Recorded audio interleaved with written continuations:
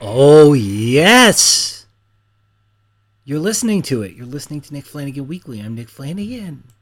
Thank you for listening. Oh, I'm so happy you're here. Look at you. Look at the happy cheeks you got, rosy, and the eyes full of hunger for life. I am proud of you that you took time out of enjoying life to listen to a podcast, which is a good thing to do. It takes your mind off of how great life is, and you learn about how great other people's lives are. This is the show I host. I'm Nick, and sometimes I have guests, and today I have a guest. Today's guest is the great pal of mine, very funny. She's got a special on Netflix. She's been involved in the Just for Laughs. She's performed from Australia to Portland to the UK to Montreal and Toronto. Deanne Smith. And I'm so glad Deanne took the time to hang on the phone with me over the winter. It was a while ago. And I hope that we do it again because we always have really good conversations. And I'm going to do things a little different right now. I want to tell you something before I tell you a little more about Deanne. I'm going to tell you about my former guest, Una Duncan. Una Duncan and fitfeelsgood.com. That's her website. Remember? You listened to it and you were like, oh, I can get healthier. She has a book called Healthy as Fuck. But it's being re-released in the US and Canada as Ditch the Diet. A classier title. A title you can buy for your great-grandmama. Your grandmama, she's probably hip. She knows. She's okay with the in-your-face title like Healthy as Fluck. But your great-grandmother, she may have issues with that name. But no more because it's called Ditch the Diet. And I'm really happy for Una. Her book is great. It's got a lot of simple rules, but gives you the right grounding to apply them and make it seem simple. And I definitely enjoyed it and applied a lot of what she wrote, and I should apply more. But, the winter was hard. And that's a big part of what she does. She's really good at saying, forgive yourself. It all starts now. It all starts tomorrow. Well, it doesn't. I guess if you say something starts tomorrow, you might avoid it. So it all starts now. And her book's pretty affordable. It's like $15, and then you get basically a bunch of her training stuff because Fit Feels Good is a very popular training program. She's the coach, and it's pretty huge. And if you go to the link that I will have in my episode description, you'll get about $300 worth of nice stuff from Una's Ditch the Diet book. You'll get a challenge, the Ditch the Diet Challenge, meal prep made easy. So help doing meal prep, which is something I definitely need. I think meal prep is so important, and I barely do it. And when I do, I feel so good. Waking up and then breakfast is ready, that's the dream. Normally you have to go to a hotel for that. There are feel-good workout videos, so you're going to have access to a lot of videos to work out with. A lot of people are at home still, even though we're hopefully at the tail end of this irritating pandemic. And you can just exercise along with Una at home. And a PDF, a Sleep Better PDF. It's a sleep hygiene checklist and fast tips. So you can get tips on getting a better sleep, which of course is, I don't want to be a spoiler, but that's one of the important things she does talk about in her book. And then also grow your own microgreens. You get to learn about growing microgreens. This is all with a $15 purchase. So it's pretty amazing. And yeah, just go to the Fit Feels Good link in the episode description I've got, and they have been kind enough, because I would actually, if Una had just emailed me and said, hey, you want to talk about my book coming out? I'd say I'd love to. But I'm actually an affiliate. So if you click that link and order the book, A small amount will go towards the show, which always helps. So, Una, ditch the diet, pre-order it. It's out June 10th. And if you're hearing this after June 10th, order it. You won't need to pre it. And you'll get so much good stuff for that. And check out more at fitfeelsgood.com. I'm on her mailing list, and it's really helpful. So, yeah. Una Duncan, ditch the diet. Check it out. Moving on. Unlovable. It was delightful. Moved to Toronto eventually, and we went to a nude beach together, frankly. We don't even talk about that in this episode. Maybe later. Maybe in another episode. And Deanne is involved hosting Self-Care Comedy, which in June, it's every Tuesday. So look up Naked Comedy on Twitter and Instagram, and they'll have all the info about Self-Care Comedy. Great lineups, including people like Jamie Loftus, who's also been on the podcast, Julia Rossi. I think Sophia Alexandra is involved. She's amazing. And Deanne Smith and Acquaintances is another show Deanne puts on pretty much monthly and on Zoom. It's really great. Laurie Kilmartin has performed it. And yeah, also Deanne has an album called Tell It to My Balls. So be sure you check that out.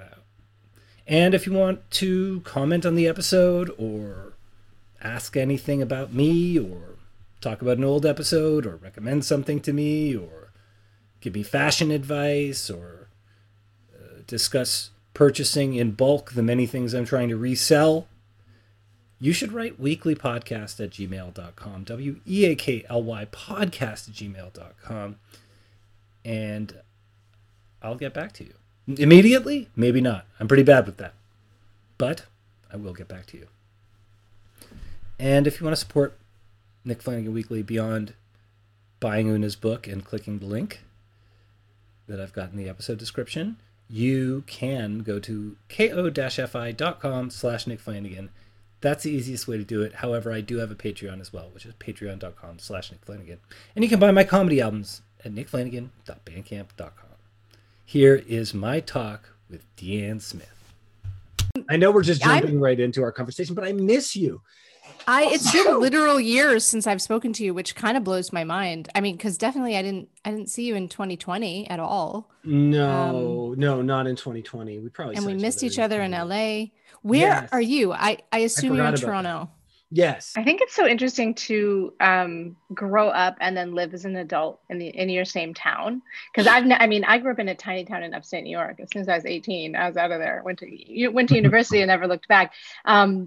So when I go home, it's all very much like a feeling of childhood and nostalgia and like remembering those sort of things. And of course it's changed, but I haven't existed there as an adult. So I think it'd just be so interesting to have that like continuous timeline in the same city. And I know you've been in and out and you've traveled a bit. Yeah. I mean, I know what you mean exactly. And obviously you said it in English. It was well put. You're a professional communicator.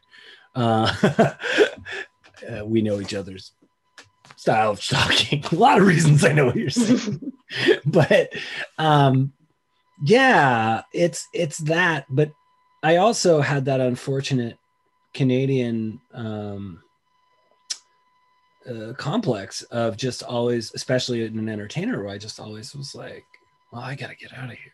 Oh, this alt comedy happening in the early 2000s is very interesting to me. I want to be part of it. We don't really have an equivalent to that, except for the one that is being created by my friends. Yeah, I was like, also, you are the equivalent of that. You always found the coolest spaces to perform in. And on top of that, I mean, not that was what happening. I mean, you're, thank you. But like, there was always a movement like that, from the Kids in the Hall to like a lot of the older comics who I was meeting when I was starting to do comedy were actually the alt comics of 10 years ago, so it's I was very short-sighted about what existed in Toronto, which kind of ties back to coming back here. And it's just like finding all these, realizing the breadth of the city and especially of the beautiful nature stuff in the city. But anyway, I mean, once you like dig into the ravines, there is nature to once be we found. gentrify the ravines.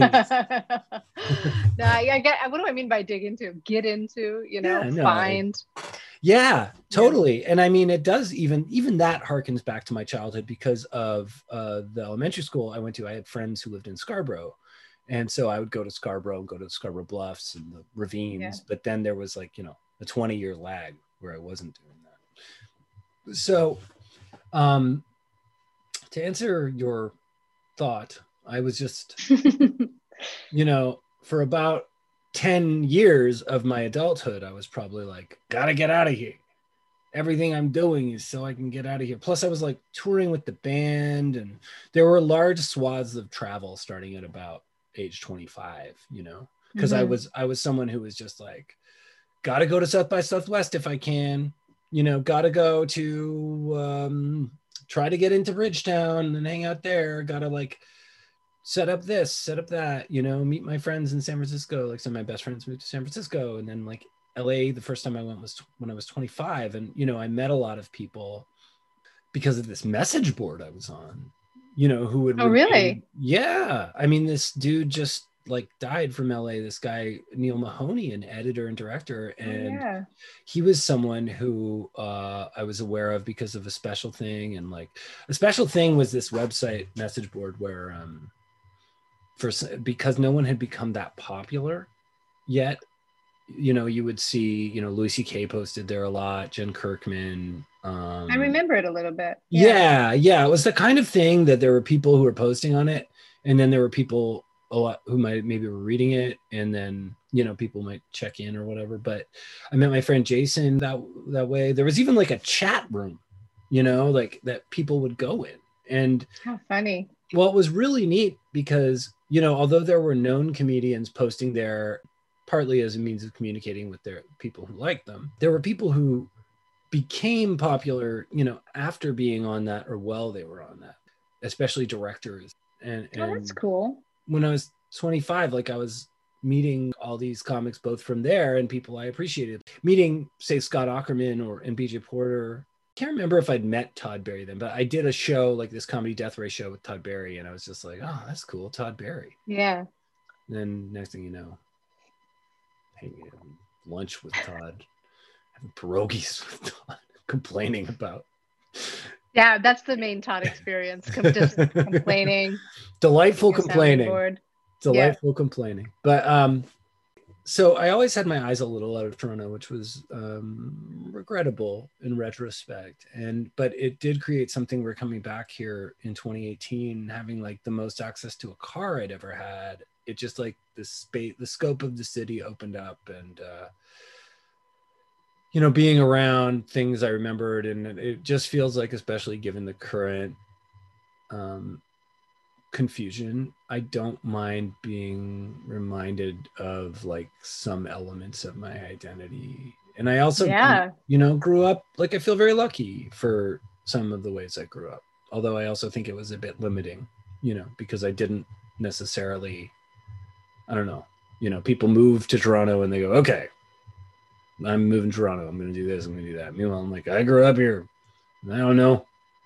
Yeah, you can't really see a place clearly when you grow up there, because it is kind of burdened with your view of it as a child and everything like that. It's easier to just like move to a new city and go, oh, this city has all this, I'm going to take advantage, like once you're an adult. I don't think it is regrettable that you went away, because I think you kind of have to go away to be able to see it with new eyes and experience other places. Yeah. I certainly don't regret like all the travel. I guess when I say regrettable, I just mean regrettable that I didn't explore all of the different corners of it before like I was an old man and it started hurting to but it's not too late. Is it not too late? It's not too late. Everything's good. Do you feel like you're in? Wait, I'm worried there's something in my teeth. There may or may not be. Nothing is in your teeth. Are you feeling like an old man? It just kind of comes and goes. I just turned 40. I don't know if I'm supposed to announce that. Yeah. And sometimes I feel very old, and sometimes I feel like, I never feel like different than I felt when I was 20 exactly. Except I'm less sure of what I'm saying. Yeah, I think that's a big part of it. I think the funny thing about aging, I think, and I'm a little bit older than you even, is that you kind of, your fundamental inside person never changes. And like even my 95-year-old grandma said this to me, like she's like completely confronted when she looks in the mirror because she sees this old lady and she doesn't feel like an old lady. And I feel like somewhat similarly, like I'm morphing into a pretty strong version of my mom, and it is confronting as fuck to look in the mirror and go like, whoa, mom, what are you doing here in Vancouver? I love that take on it. It is confronting. That is cool. Confronting as something that happens to an individual, you know, is such an amazing thing, because it's like it can only happen to an individual to be confronted. Yeah. You know, like it's you know what I mean? Like it's our own personal struggle, confrontation. Yeah. But true. But yeah, like what you're saying is amazing. And it's like my mom too. Like I see her and I see the older version of my mom, but I also see, like, you know, the first time I met her, it's like the same thing, you know, except for it's kind of colored by the fact that, you know, she did have this 8-year period of like caring for the health of various people in her immediate family. I don't know. And yet at the same time, we there are things about us which change. For instance, I've noticed on your Instagram bio and possibly your Twitter, you have embraced pronoun. I almost got bullied into it by my girlfriend. I mean, I've been like open about being like agender, non-binary for years, and I've had jokes about it. It's in my Netflix special. There's a whole chunk about it. Yeah. And truthfully, like years and years and years ago, like more like 10 years ago, I was getting like veyed against my will in Montreal. Not that it was really against my will, but just like, you know, in certain queer circles, progressive circles in Montreal, people were always like, you know, and I was like, yeah, I guess, you know, sure. And I guess it's become, I don't know, my girlfriend, it gets really annoyed when people misgender me. And truthfully, like, I don't feel very comfortable with she, her stuff. It feels like, well, not really. So I do prefer they, them, but I hadn't been very strong about kind of standing up for that. And I'm just kind of like, well, let everybody do whatever they feel like. But then I did kind of realize, I think there is some power in just getting ahead of it and being like, hey, these are my pronouns. Yeah, I think you're a very good-hearted person. So I, as much of any of us are, I mean, we all have, but darkness. No, but I just mean, I think that, like, you're someone who recognizes stumbling. And so I would imagine that's exactly it. An element of that is like, you know, I have misgendered people, obviously not on purpose. I would never do that. But like, I just am not always getting the news of like what someone who I knew as, say, identifying or being identified without protests that I was aware of. You know, it's not, I don't even, as they, in case anyone's listening, if there's something called dead naming, which is a lot of people who will change their name as they sort of transfer into the identity that they feel themselves to be, really don't want to be called by whatever, you know, whatever it was they were called before. And it's called dead naming when you do that. It's like, I feel like that is maybe one where I would be very, very sensitive about that. You know, I don't even know. Where, you know. I have so much to say about this because I recently learned, and I'll tell you in a minute, like why I learned about this, but even the phrase like dead naming, not all trans people are even on board with that phrase, because sometimes you can just say like name assigned at birth. And some people don't mind that. Basically, talking about misgendering people, I was doing this talk for like a very public thing for the Just for Laughs online festival. And I was chatting with Hannah Gadsby and we were just having a conversation. And my idea was, let's read these goofy little cards. Like, let's pretend we're on a first date and ask each other these questions, you know, read these cards back and forth. So Hannah read me this card that was like, what's the biggest blunder you've ever made. And the first thing that jumped to mind is I was like, oh my God, because I was mortified by this for literally like a decade.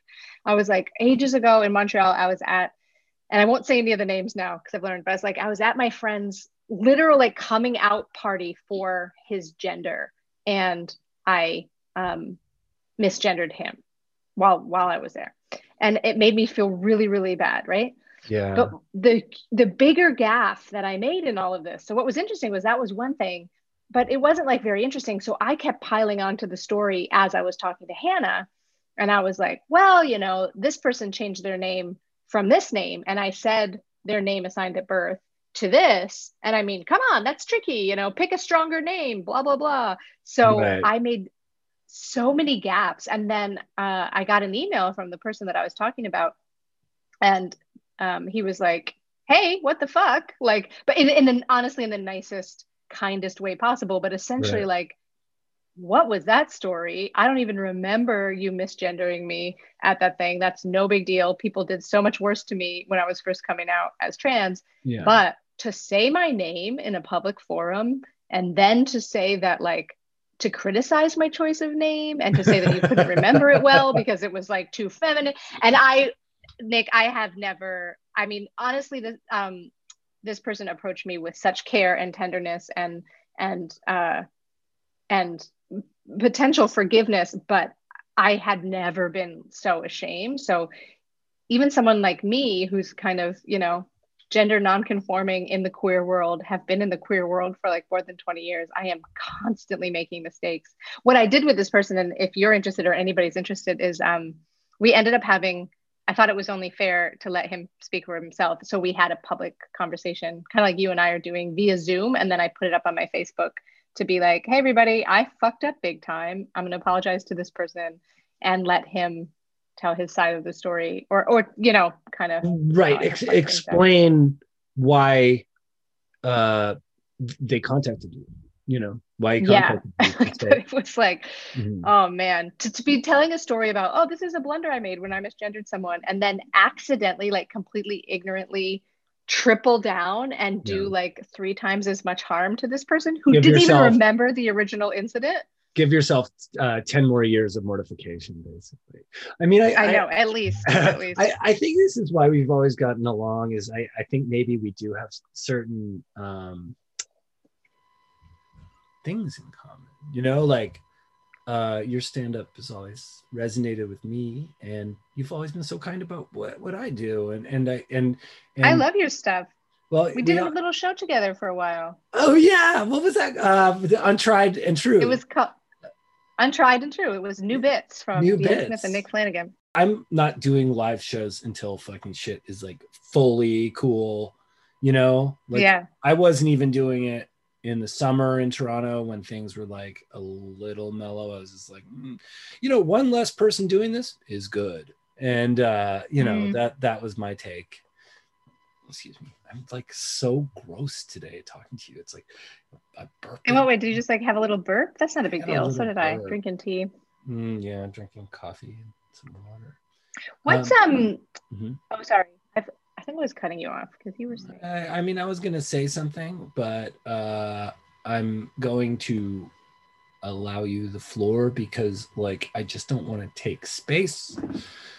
Well, when you burped, I thought that is absolutely nothing, and then I thought because I have been quarantining with my partner since March, and in LA at least we're in a very small space together, and now we're in Vancouver. We have a little 2-bedroom place here.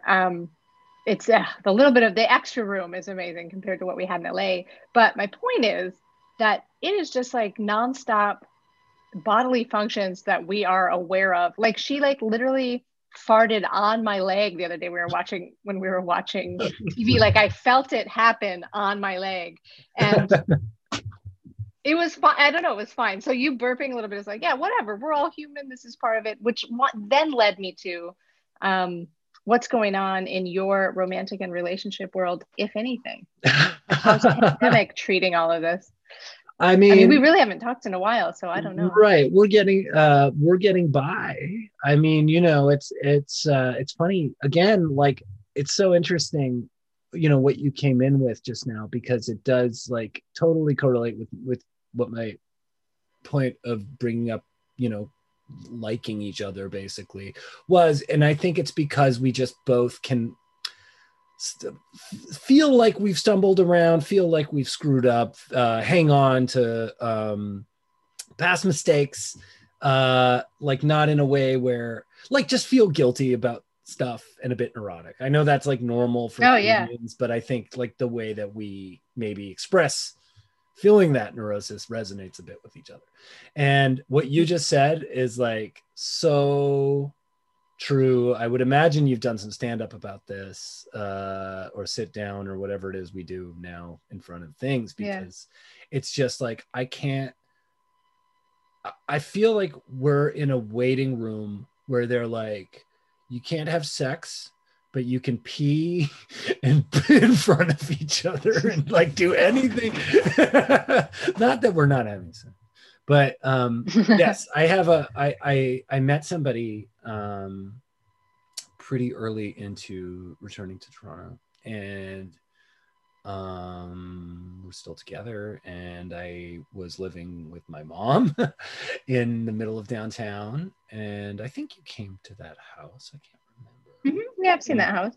Yeah, and then obviously when the pandemic came along, it kind of like, you know, kickstarted the idea that I couldn't be there anymore, and I moved in with my partner, and we okay, I didn't realize that. Yeah, and we were in, you know, hard places for one person, so that was a spatial issue I've taken, and a special issue, and I've taken and yeah, like I just, someone put it this way that I can't quite remember who said it, but that you kind of become caretakers for each other, you know, like the amount of emotional support that's necessary to both like give each other and also like make sure you aren't responsible for, if that makes any sense. Like you have to like give what you can, but understand that like we're all having these like vast individual sort of mental struggles. I mean, not all, but I hope all.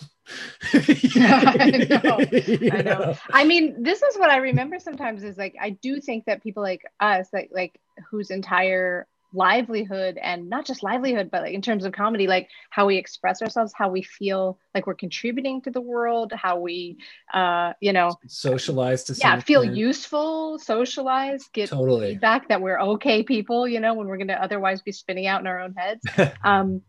What blows my mind sometimes is remembering that hasn't been taken away from everyone. Like it has been taken away from a lot of people, and a lot of people have it so much worse, obviously, than we do. But what blows my mind is remembering that people are like, oh yeah, now I work from home and that's a challenge. And I'm like, is it though? How's that steady paycheck treating you? Yeah, no, I work from home, that's a challenge, but you know, I jog without a mask all the time into lonely comedians worrying while they wear a mask. Exactly. And oh my God. I try to do this like sort of lateral comparison between everyone's situation, where I go, well, my struggles are X, but like this person's struggles are also, even though they're different, like X. You know, it's like the same actual problem level. You know, a parent who is working from home hates their situation or is really challenged by their situation. A situation where two people are working from home and don't have kids, suddenly you might be dealing with just them not just being there all the time, but them being there and trying to find the proper workspace all the time. Like it's just so complicated. What if people have two different views of even like vaccinations? You know, oh my God, I know. Yeah, like this is the thing that's like I've really appreciated. My partner just got back from a walk, by the way, too. So now she's going to overhear everything. Say hi. That I've really that we're so in line about so many things, which I feel like in non-pandemic times wouldn't necessarily matter as much, because you know you have other outlets and other places to go. But now just feels like so critical, and I'm so grateful for it. You know, like even the way we eat is similar, and like we have the exact same way of being about like our comfort level, what we're willing to do out there in the world and what we're not, which is essentially nothing. Like we're not doing anything. Same here. But talking to some of my friends in Toronto that are like, seem kind of comfortable, like dating and having people over, and that just feels crazy to me. I don't know. I'm completely with you. And It's astonishing to see from the outside because I'm not there, and I see like some people really locked down. Like I know people that live alone and haven't seen anyone for months and months and are really living that life, and then I just see other people that are in the same neighborhood just acting as though there's not a pandemic. It's blowing my mind. I really just think that class and Western lifestyle have just like really given us a baseline of what we think we're entitled to do, you know? Yeah. Like, and like a really individual mindset, right? Well, yeah, the individual mindset is a huge aspect. And like, I am not the person who can figure out whether it's better or worse, collective versus individualism. I kind of would probably lean towards like, especially in terms of just like society, like we are a collective. So there you go. Like that's start from, and it's like, but we're all different people. So, you know, don't kill us like ants, you know? It's like, it's pretty simple to me. And when you have something that affects the entire population, it's like the collectiveness is clear.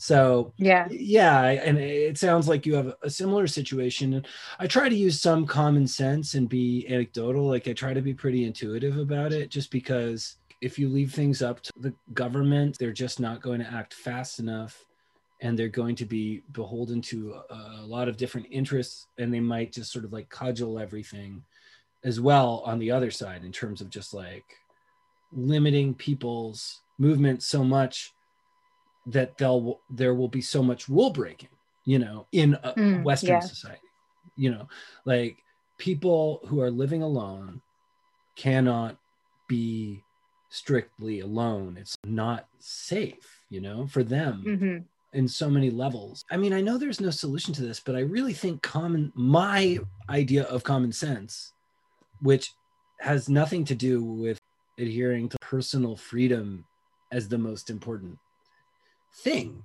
Like common sense to me is like, okay, don't go in the fire. You know, I have the personal freedom to go in the fire. Right. I will not, you know? So I have privilege. People with this idea of privilege, it's like, okay, I have the privilege of having like a podcast and having really funny friends or talented or interesting friends that I can have on here, and we can joke around, and it's not stand up, but it is close enough. And on top of that, I'm doing like a comedy stream with all these amazing comics like every week. And then I'm also doing like Zoom shows with them. It's like, and I'm also like a writer, and sometimes I get to audition. So it's like, what, now I should be out like trying to do stand-up shows in parks with some of the biggest idiots of all time? No. You know? Like, I barely think that my career matters in this period, you know, just because of this weird life I lead. Like everything that happened conformed perfectly to the disaster that is my life. Like I'm literally like, okay, I was living with my girlfriend in a small space, but then I got offered like a 3-month dog sit, plus I've been doing like month-long stints at like Toronto Island, where I've also had you do shows before with me, you know, Gibraltar Point Artscape. So, you know, and then I'm also, the government is giving me the money to do the things that I know, even if it's a small amount of people, I am communicating with some people during a period where communication is key. And I'm talking about like what listeners or whatever, you know? Yeah. So like, for me, everything is in place to be like that friend of yours. I'm not doing anything, but I'm probably doing about as much as you know? And I don't know, like, do you view so the idea is like, I'm not crammed in an apartment building that I can't move out of, you know, with all these people, and so, you know, susceptible to stuff. I'm not, and needing to go out all the time just so I feel normal. And, you know, I'm not buying kids like groceries every week. That's not something I have to do. Like, Like, do you? I have never been more grateful to not have kids, by the way. Same here. It's yeah, when I was stocking up at the start of this pandemic, I was just like taking care of me, my partner, and my dog. And I'm like, this is a dream. Thank God I don't have like two teenagers at home raiding the fridge. It's the greatest decision of my life to not have kids. I've been grateful every time I've been in an airport without a kid, and I continue to be. I'm sorry, but just the idea, I love that your main worry is that they're raiding the fridge. They're raiding the fridge. Have you hung out with teenagers? I know, but you're just like, there were 12 yogurt I bought 25 yogurts. There's 2 yogurts left. It's been 3 days. Sonny, Donnie, what did you guys do? I guess I maybe do have a too detailed vision of what an alternate life could be. Yeah, they're raiding the fridge. The idea is you've got 2 kids, Sonny and Donnie. They're raiding. Sonny and Donnie. They're outgrowing their shoes at least every 4 months. It's too much to keep up with. The feet are growing. The fridge is just, they're so hungry, but they're not just hungry. They're greedy for what you bought for yourself. They don't understand the value of a yogurt. They don't understand the value. You know what? I don't understand the value of it.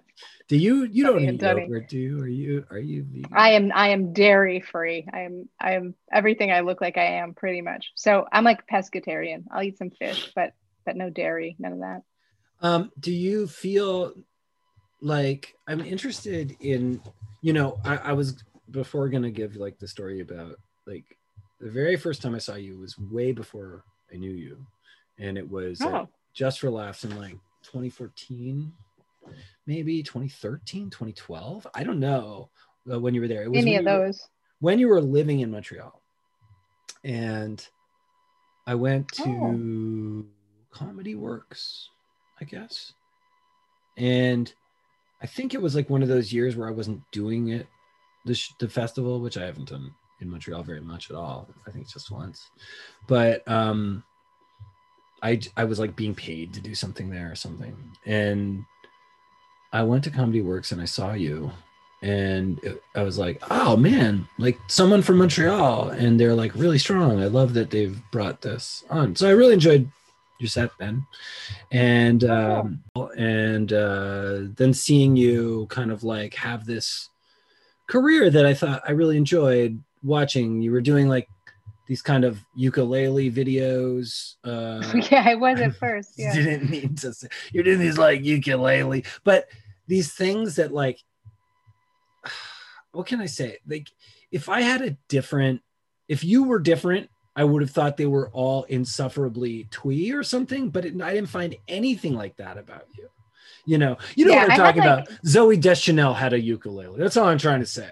Yeah, like and that's why I completely dropped it years ago too, because I just picked it up. Like I was walking by a music shop in Australia, and I like on my way to and from these gigs, and it turns out I can only pass a ukulele in a window like 3 times before I'm like, I need that. So I bought it. I learned a few chords. I wrote a few songs, and really I only had like 4 songs and like 0 musical background, but they were pretty decent songs and people really liked them. And you had a cat that came on the thing too, right? Wasn't there like an animal? Video went crazy. I did a little song called Nerdy Love Song, and then I was fostering kittens at the time. This little kitten Clark came up over the top and was like batting at my hand as I was playing, but kind of looked like he was trying to play too. It was very adorable, and the internet ate up that video. But then I could feel that like there was a moment when bringing the ukulele out at the end of a set or at the start of a set was different. Like it was, oh, here's a little something else, and now we'll do stand up, and then here's a little something else. Then I could feel the moment where people had ideas about what that meant and who I was and what it was going to be, and like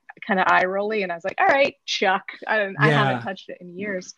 Like when PowerPoint was a whole thing in stand up, like, or reading. Here, I found this funny article. Like, I remember Eugene Merman used to do that all the time. He'd find like funny things and like read them, and I always like really appreciated it. But it became such a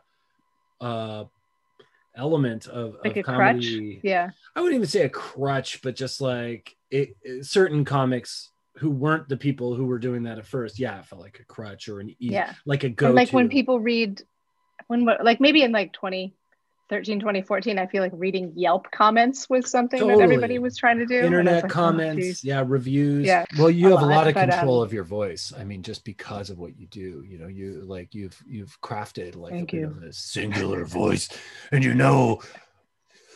go big, go small. Did you have training? Like, did you take any like kind of training? Like, oh God, no, nothing. No. So where did you learn all this? Nothing. Just like activist circles? No, just doing stand up. Like that will teach you, right? Because the consequences are sharp. It's the best place to learn, right? And it's easy and it's clear cut. Like either people are laughing or they're not. And when they're not, it feels horrible in various ways. You'll figure out how to get out of that. For a long time, it didn't like it feel either horrible. Feels just like they don't care, or they actively hate you, or you're an idiot. Like these are strong ways to learn. I come from a traumatic childhood. Yeah. I'm like, these are the consequences I need. I mean, hate me. I don't know if coming in from punk bands, coming in from high school where I felt like people were always telling me I was wrong, always telling me I was like weird or doing something wrong. It's like facing crowds that were also doing that was like, I was like, okay with that reaction for a while. And a huge problem came in, I felt, when I started realizing I wasn't okay with it. And then how do I change that I'm not okay with it, when in fact, like, holding on to like your comedic belief system when you perform is like really key to winning over a crowd. It's yeah, that's a kind of fine line that I find it's so fascinating, and it will keep me hooked for the rest of my life figuring that out, because you have to care but not too much, and not care but care a little bit. Yeah, I mean, I always appreciate when comedians with for whatever reason like their own fan bases or specific fan bases do kind of like put me on their shows, and I find out how like what I do gels with like that crowd. Like you've done that with me, which I really appreciate. And that's actually a crowd I like. Your fans seem like they're just like people who are sensitive and also kind of silly, also like just normal people. And they're just good folks. It's just that fine mix of like trying to stand by who you are and not pander to the idea of laughs, while also trying to remain aware that you're like in the business of making people feel better. Yeah, that is your job at the end of the day. Is it the end of the day now for us? It might be. I don't know. Oh, you mean the end of the day for this podcast? Yeah, no, I don't mean are we going to die now? That's what I thought you meant, and I just said it might be. I don't know. I don't want us to die. The end of the day for us. Yeah, it probably should be. Yeah, I've got to eat. I mean, that said, it's funny that I was just like, I mean, that is your job, make people laugh. When I do podcasts, when I am not on stage, I do forget that that's my job, and I don't go that hard in that direction. I just chat. So I hope that was okay for your podcast. Of course it is. Obviously, I do the same thing. You've been stroking your beard like an intellectual. It made me wish I could have one. So weird that I have a beard. You should get a beard. You could probably figure it out. That's great. You've got contacts to sort out a beard. Yeah. Just let aging continue to do its process. I'll get some whiskers. It happens to all of us. And then you can you can weave them into a stash. Gross. I would like to. It's sad to stop talking because I miss you and I love talking. And maybe we can try to talk again some other time. Yeah, let's definitely talk again. Really appreciate that you did the podcast, Deanne. Is there anything you'd like to tell people about? They can watch your Netflix special. Sure, yeah. If you want to watch my Netflix special, you cannot search my name, unfortunately, but it is part of a thing called Comedians of the World. So if you look up Comedians of the World and then you find Canada, you will find me, Deanne Smith, in there. First one up in Canada. Yeah. And yeah, I do a monthly show called Deanne Smith and Acquaintances. It's near the end of the month, like third or fourth Friday of the month. And all that information is on my Twitter or Instagram. You have an album as well, don't you? Oh, I do. I always forget about that. I'm not sure how you can find it. Google Tell It to My Balls and see what happens. Tell It to My Balls, a classic Deanne Smith joke. All right, Deanne. Have a great rest of the day. Thanks for taking the time. Thank you. All right. You too. I'll talk to you later. Bye. Right, see ya. Bye. And that was my conversation with Deanne. I hope of many recorded ones, and I really hope of even more ones that are private, and in person. Those would be ideal. Sorry if the sound was weird. Zoom is weird. I'm still getting the hang of editing my own podcasts, even though I've done it before.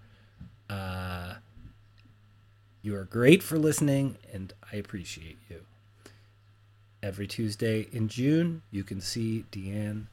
I don't know if she's hosting every Tuesday, but she's definitely hosting self-care comedy. So follow Naked Comedy or the hashtag self-care comedy.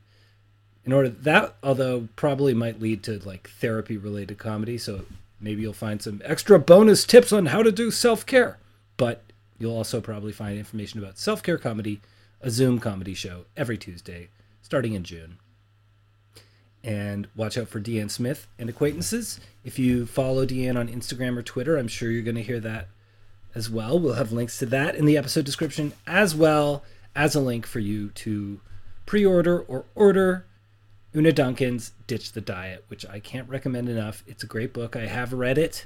It is worth it. It's written in a very personable style, and it has logical and helpful information, and it's very encouraging about getting fit before even losing weight. It's really about health. So be sure to check that out, and you can order it in the episode description of this episode of Nick Flanagan Weekly, which is over now.